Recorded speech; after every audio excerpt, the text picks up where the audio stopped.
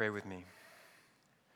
Father, I am thankful that your word doesn't have power because I can be eloquent or because I am even worthy to proclaim it.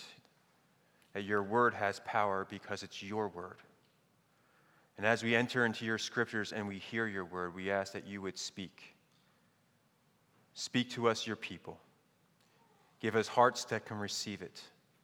And ultimately glorify yourself in your name by transforming our hearts and our desires, we pray, in the wonderful and the powerful name of Jesus. Amen.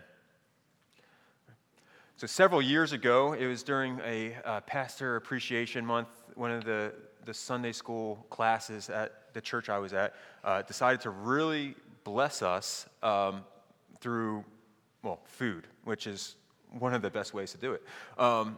And so they decided, we were going to cook meals for all the pastors on the staff and just like a lot of food.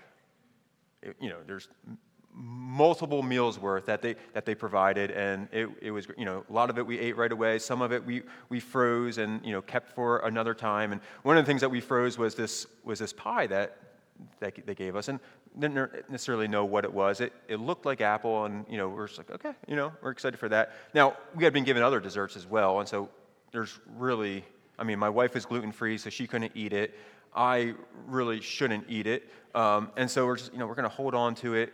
We're hosting a staff Christmas party in like about a month, and it'll just be one less thing that we have to make ourselves. We can just pop it in the oven. So the staff Christmas party comes around.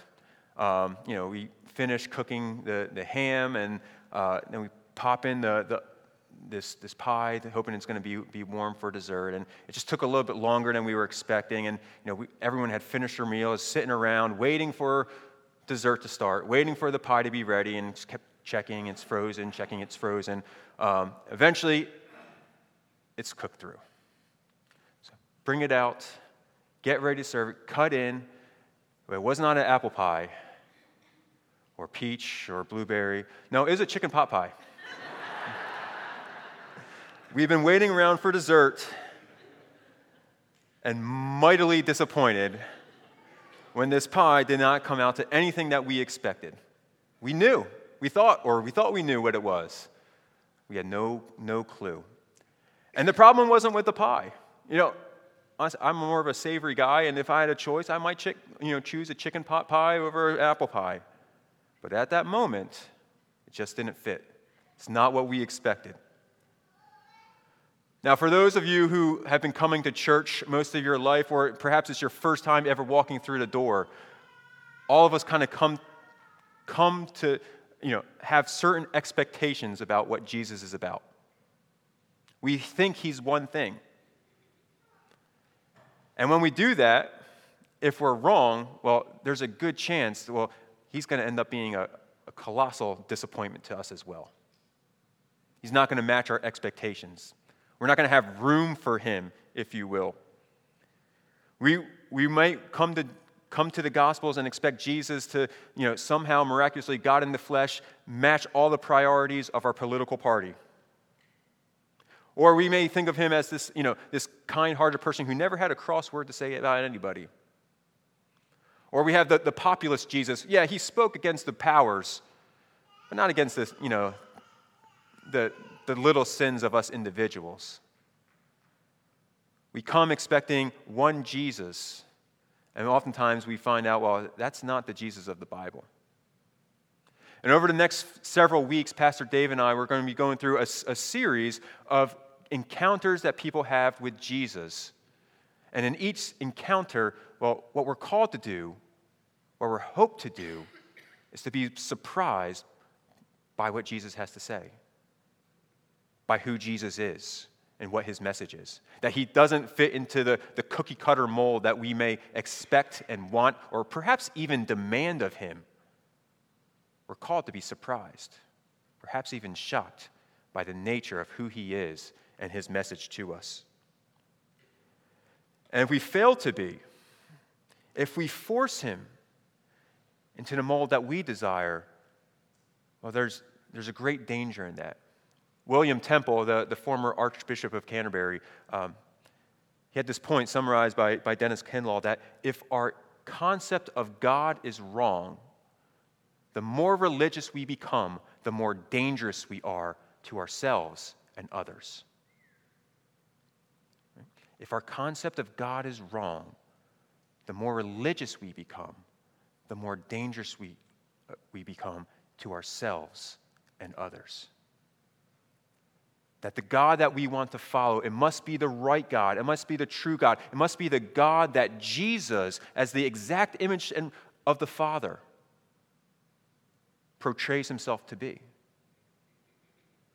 And if we don't take seriously the radical nature of who he says he is and what he's come to be and his message for us, well, we might become more dangerous than we would like. That being said, if you would, turn in your Bibles to Mark chapter 2. If you're using the Pew Bible, it's on page 1019. And as we enter into Jesus' ministry here, up until this point in Mark, everything has been going up for Jesus. People clamoring for him, people cheering for him, the crowds coming. Sometimes it's even too much. The crowds were coming to him so much that he has to escape to get away. He goes into prayer to hide from the crowds, and Peter finds him. He's like, "Hey, Jesus, what have you been doing? There's people all around. They want you to heal them. They want you to do all this mighty work." And he says, "No. We're gonna go to other towns and preach there. To preach there, because that's why I have come." And as we come to Jesus in Mark 2, he is indeed preaching.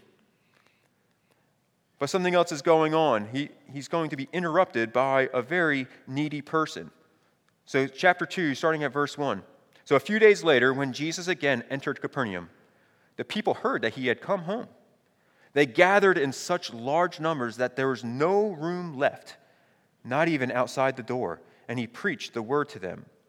Some men came, bringing to him a paralyzed man carried by 4 of them. And since they could not get him to Jesus because of the crowd, they made an opening in the roof above Jesus by digging through it and then lowered the mat the man was lying on. When Jesus saw their faith, he said to the paralyzed man, "Son, your sins are forgiven." Now some of the teachers of the law were sitting there thinking to themselves, "Why does this fellow talk like that? He's blaspheming. Who can forgive sins but God alone?" Immediately, Jesus knew in his spirit that this was what they were thinking in their hearts, and he said to them, "Why are you thinking such things? Which is easier, to say to the paralyzed man, 'Your sins are forgiven,' or to say, 'Get up, take your mat, and walk'? But I want you to know that the Son of Man has authority on earth to forgive sins." So he said to the man, "I tell you, get up, take your mat, and go home." And he got up, he took his mat, and he walked out in full view of all of them.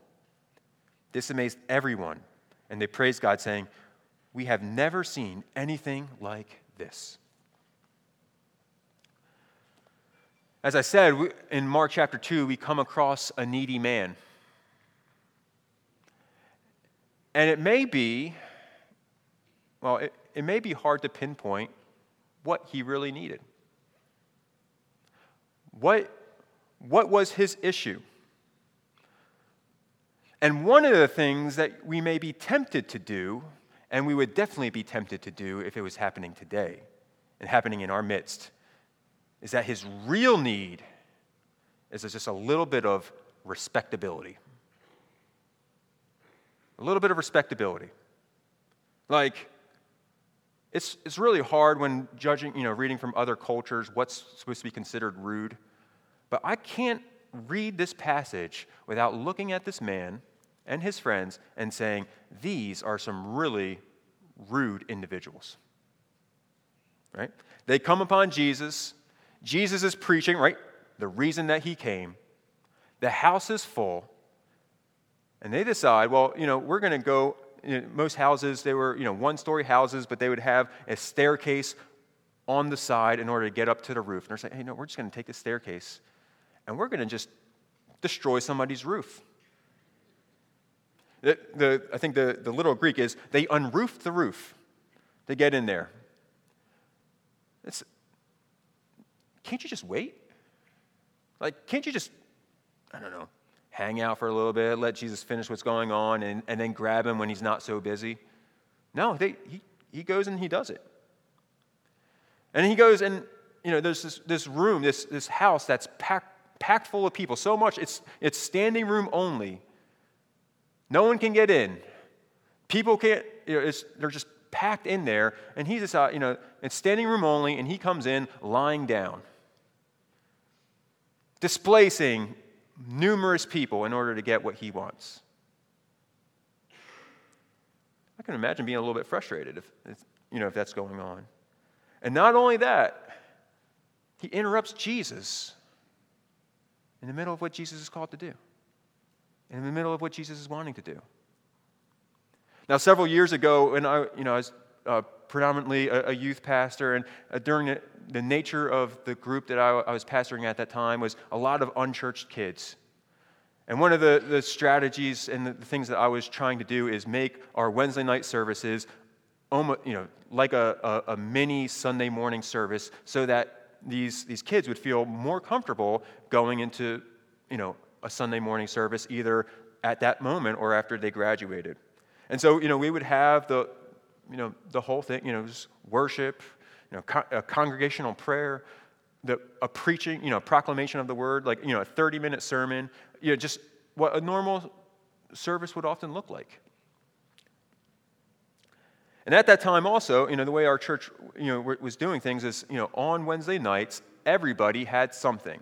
So that, the kids were meeting, the youth were meeting, the adults either had a Bible study or choir to go to. And so we'd all kind of meet together as families. And before these meetings, oftentimes, we would have dinners.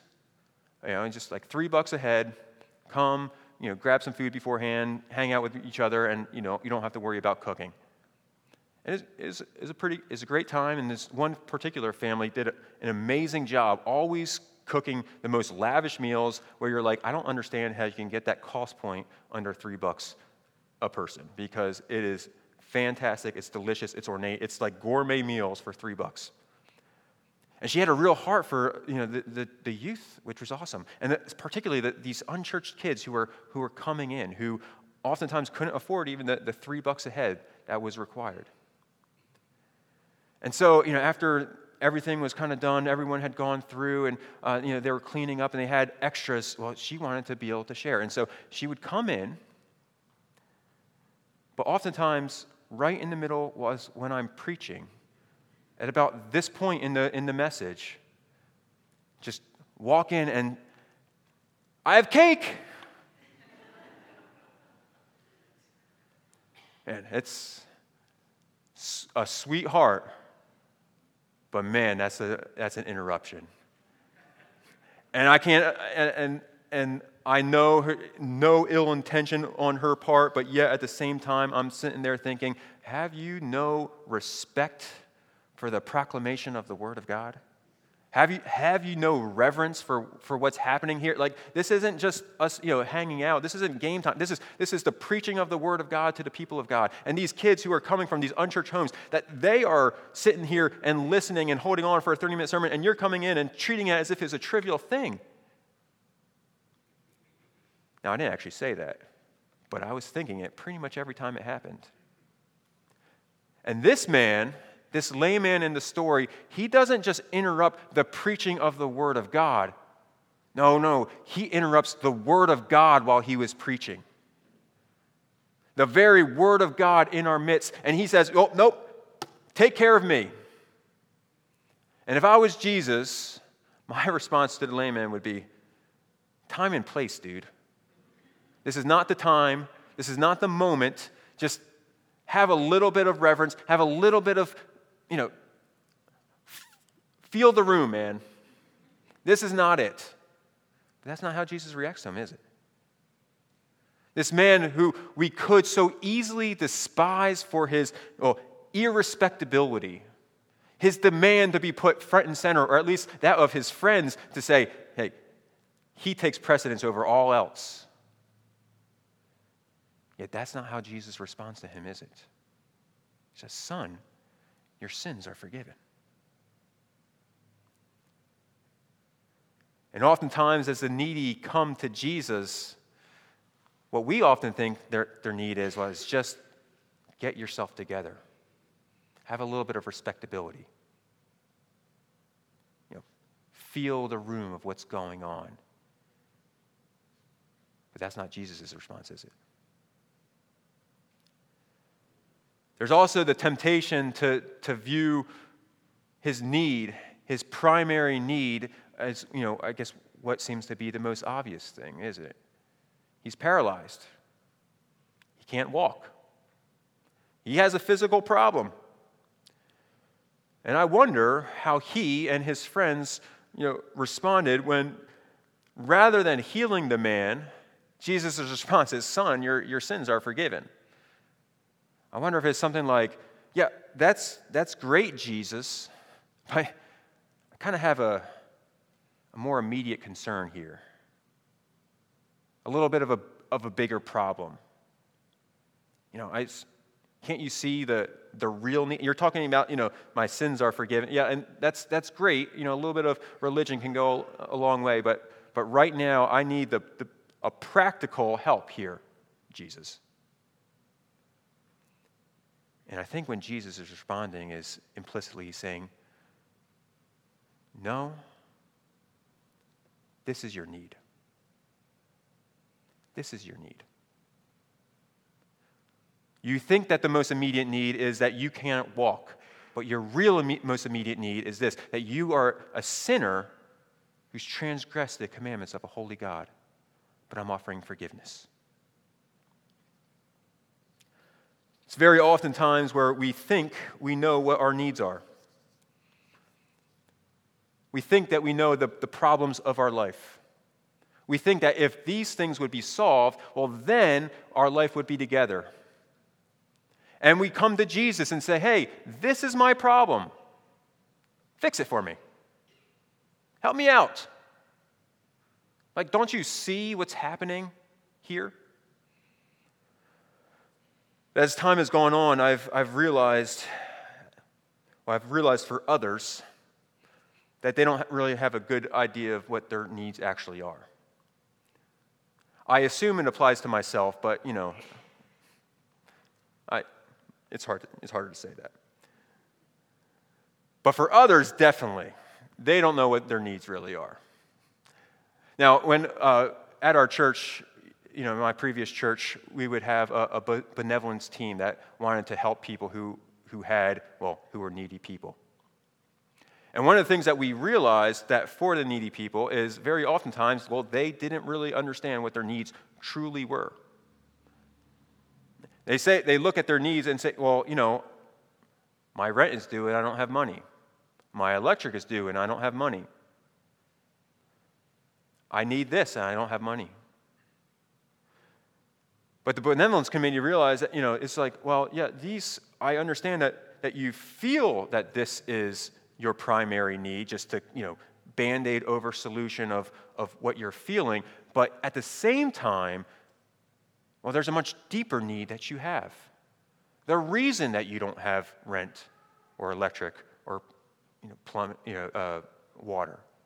The reason you don't have those monies, that there's these underlying concerns that need to get addressed. And so we decided as a church that we're not going to give same-day money to people who are coming in. But we were going to invite people into having people walk with them to get their finances in order so that next month and the month after and the month after that, they weren't going to continue to have problems. But I'll tell you, that was not a popular decision.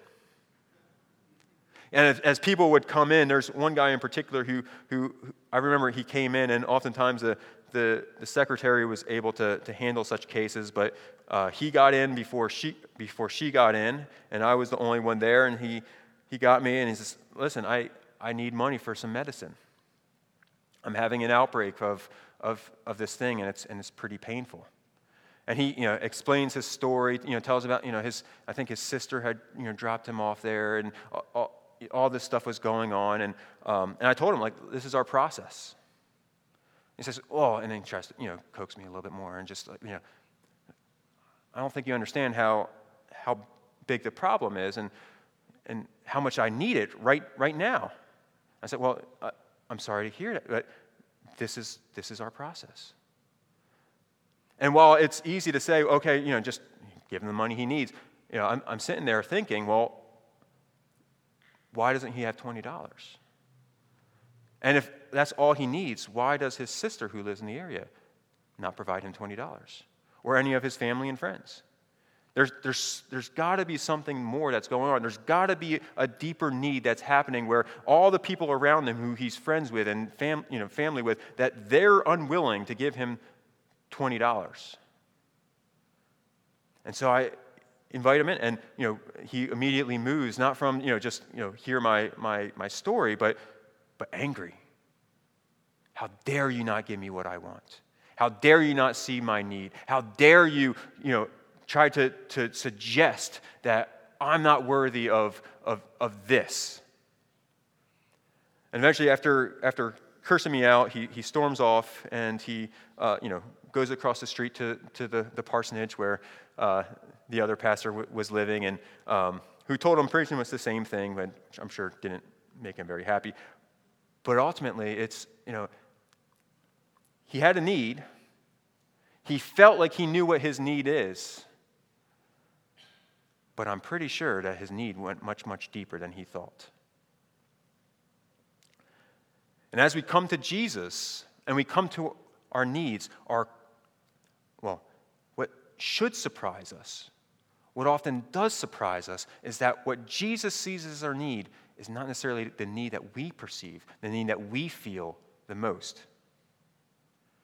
So as I come to Jesus, I come letting him change my priorities, just as he does with this man. Okay? As this man, he comes to Jesus and he hears Jesus' words, and he hears, your sins are forgiven, and it may come across as a disappointment at first. It's like, Jesus, don't you get what's going on? But Jesus said, yes, I do. I see the whole scope of your life. And what you need right now is forgiveness. Take a moment right now and think about your needs, your problems, your cares and concerns. For those of you who just, the young people who just started school, it may just be a cantankerous teacher that doesn't like you for some reason. Or a cafeteria that's filled with strangers and no friends. For others, it's the mortgage that's due. Being hard to get an interview. The medical problem that keeps getting worse. And for most of us, we think, that's my great need. And what the scriptures often will declare to us is, no. Our great need is that we are sinners that stand before a holy God. That we need something more and deeper. And there's nothing more practical or relevant or present that if we really understood the scope of what's happening, there's nothing that's a greater need for our life is to hear those words that Jesus offers this lame man. Son, your sins are forgiven. That this chasm that stands between you and God has been fixed through my authority. That I have made you right with the Holy One of Israel. And perhaps it shocks us. Perhaps it surprises us. Perhaps it angers us. Yet this is what Jesus offers us. The forgiveness through himself, through the authority of the Son of Man, to make sinners right with the holy God. Could it be that if the lame man left with his sins forgiven but his legs still unhealed, that he would still be better off than if the reverse happened? His legs worked, but his heart was still broken. And I think Jesus' answer is yes, he's better off with his sins forgiven. And so as I bring my needs to Jesus, I let him change my priorities. But also, as I bring my needs to Jesus, I allow him to transform me, not just my circumstances. That as we come to Jesus, Jesus is doing a work in you. And he may not answer our prayers the way that we always want. But yet, in each prayer that the people of God lift up to him, Jesus responds with his grace. Jesus responds with a transforming grace for the people of God to use our pain, our needs, our suffering in a way that glorifies him. And yes, this lame man, he left with his legs, able to walk again. But why does Jesus do it? Why does Jesus do it? He does it to reveal his authority to forgive sin, to reveal that he can indeed bring together these people who are at odds and enemies with God, and to draw people to glorify God, that they all leave praising and glorifying him. Now, could it be that within our needs, that God wants to do a work in order to proclaim his goodness to a world through them?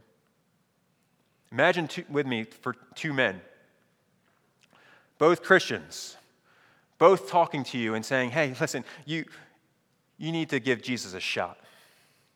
And one of them is a man who seems to have it all together, or really who does have it all together.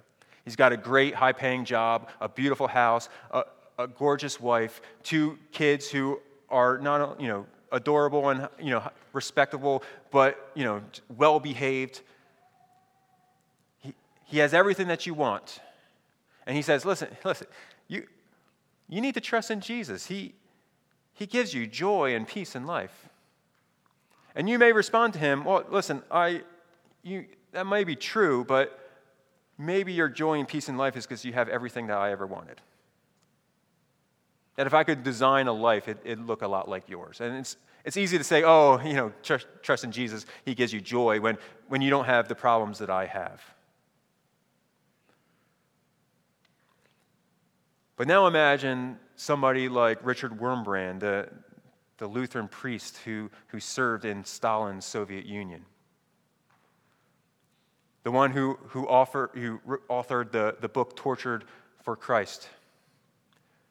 Who started, the Voice of the Martyrs magazine, who recounts to us the horrors that he went in a Stalin labor camp, where he was routinely beat and crushed, where they tied him down and beat his feet literally to the bone, where they would lock him in an ice chamber, where they'd throw him often in solitary confinement, where they would dig holes in his back to pluck out his flesh. And not only that, is they went after his family. They put his own wife in a labor camp. They expelled his son from university multiple times just for the stench of him being near them. And when he was finally released after public outcry, he was exiled from his homeland to not return. And you hear him talking, and he tells you, I have found that the truly jubilant Christians only in the Bible, in the underground church, and in prison.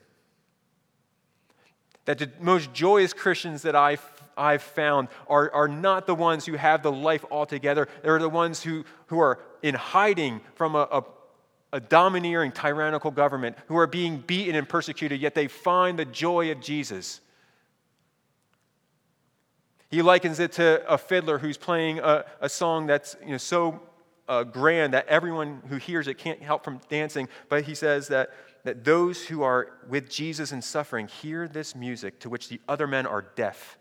They dance and they don't care even if they're considered insane. That they're able to hear the music of Jesus in their suffering and to proclaim the goodness of Jesus as they are going through the worst pains that you can imagine, and to proclaim the goodness of Jesus to his people. That in our needs, that in our concerns, that in our pain, we see the transforming grace of Jesus to his people, to produce in them a joy and a peace. And he does this because what Jesus is concerned is not that he dismisses our pain, not that he dismisses these things, but his concern is to reveal to the world who he is and what he's like. He reveals to the world his grace that transforms them, that even through the darkest valleys, even through the hardest times, that there is a joy and a peace and a life to the people of God. and in our pain and in our need? Could it be that that's exactly what God wants to do in his people? That removing it isn't his top priority because he has a much deeper work for his people to reveal and to proclaim his grace to the world. Could it be? And you may ask, well, why should I trust Jesus? Why should I trust what he's concerned about? Why should I trust what he values rather than what I feel?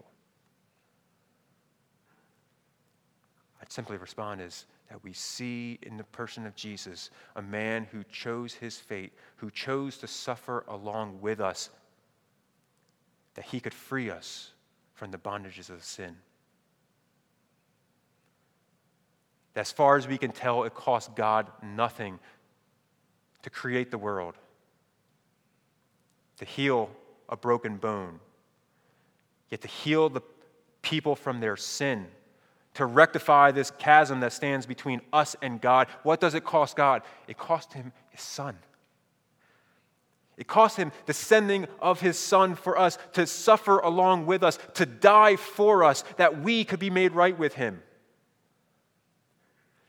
That as God sees the needs of humanity, he could fix so many of them with it costing him nothing, and yet when he sees that our deepest need, our deepest concern, is this whole sin problem that afflicts us. And so what does he do? Well, he gives his son, his one and only son. He gives his beloved that we could become his children. And he offers that to us even now. That you are called to come to Jesus with your needs, but you're called to allow him to change and transform our ideas of what our needs are, but also us within our needs. To hear his voice as he calls us to become his sons and his daughters. Do you hear his voice today? Do you hear Jesus this morning? If you do, don't harden your heart. If you hear his voice, say yes to him. This time I'd like to call up Dwayne as we prepare to take the elements. Pray with me. Kind Father, what I cannot communicate with words or eloquence or passion or any of these things, Lord, you by your Spirit can do. Come and proclaim to us the words of your scriptures. Help us to see the depths of our true need, that we can be made right with you. And come, Lord, as we partake in the elements of your flesh and your blood, come and meet with us, your people, and transform us into the image and the likeness of your Son, we pray, in the wonderful and the powerful name of Jesus. Amen.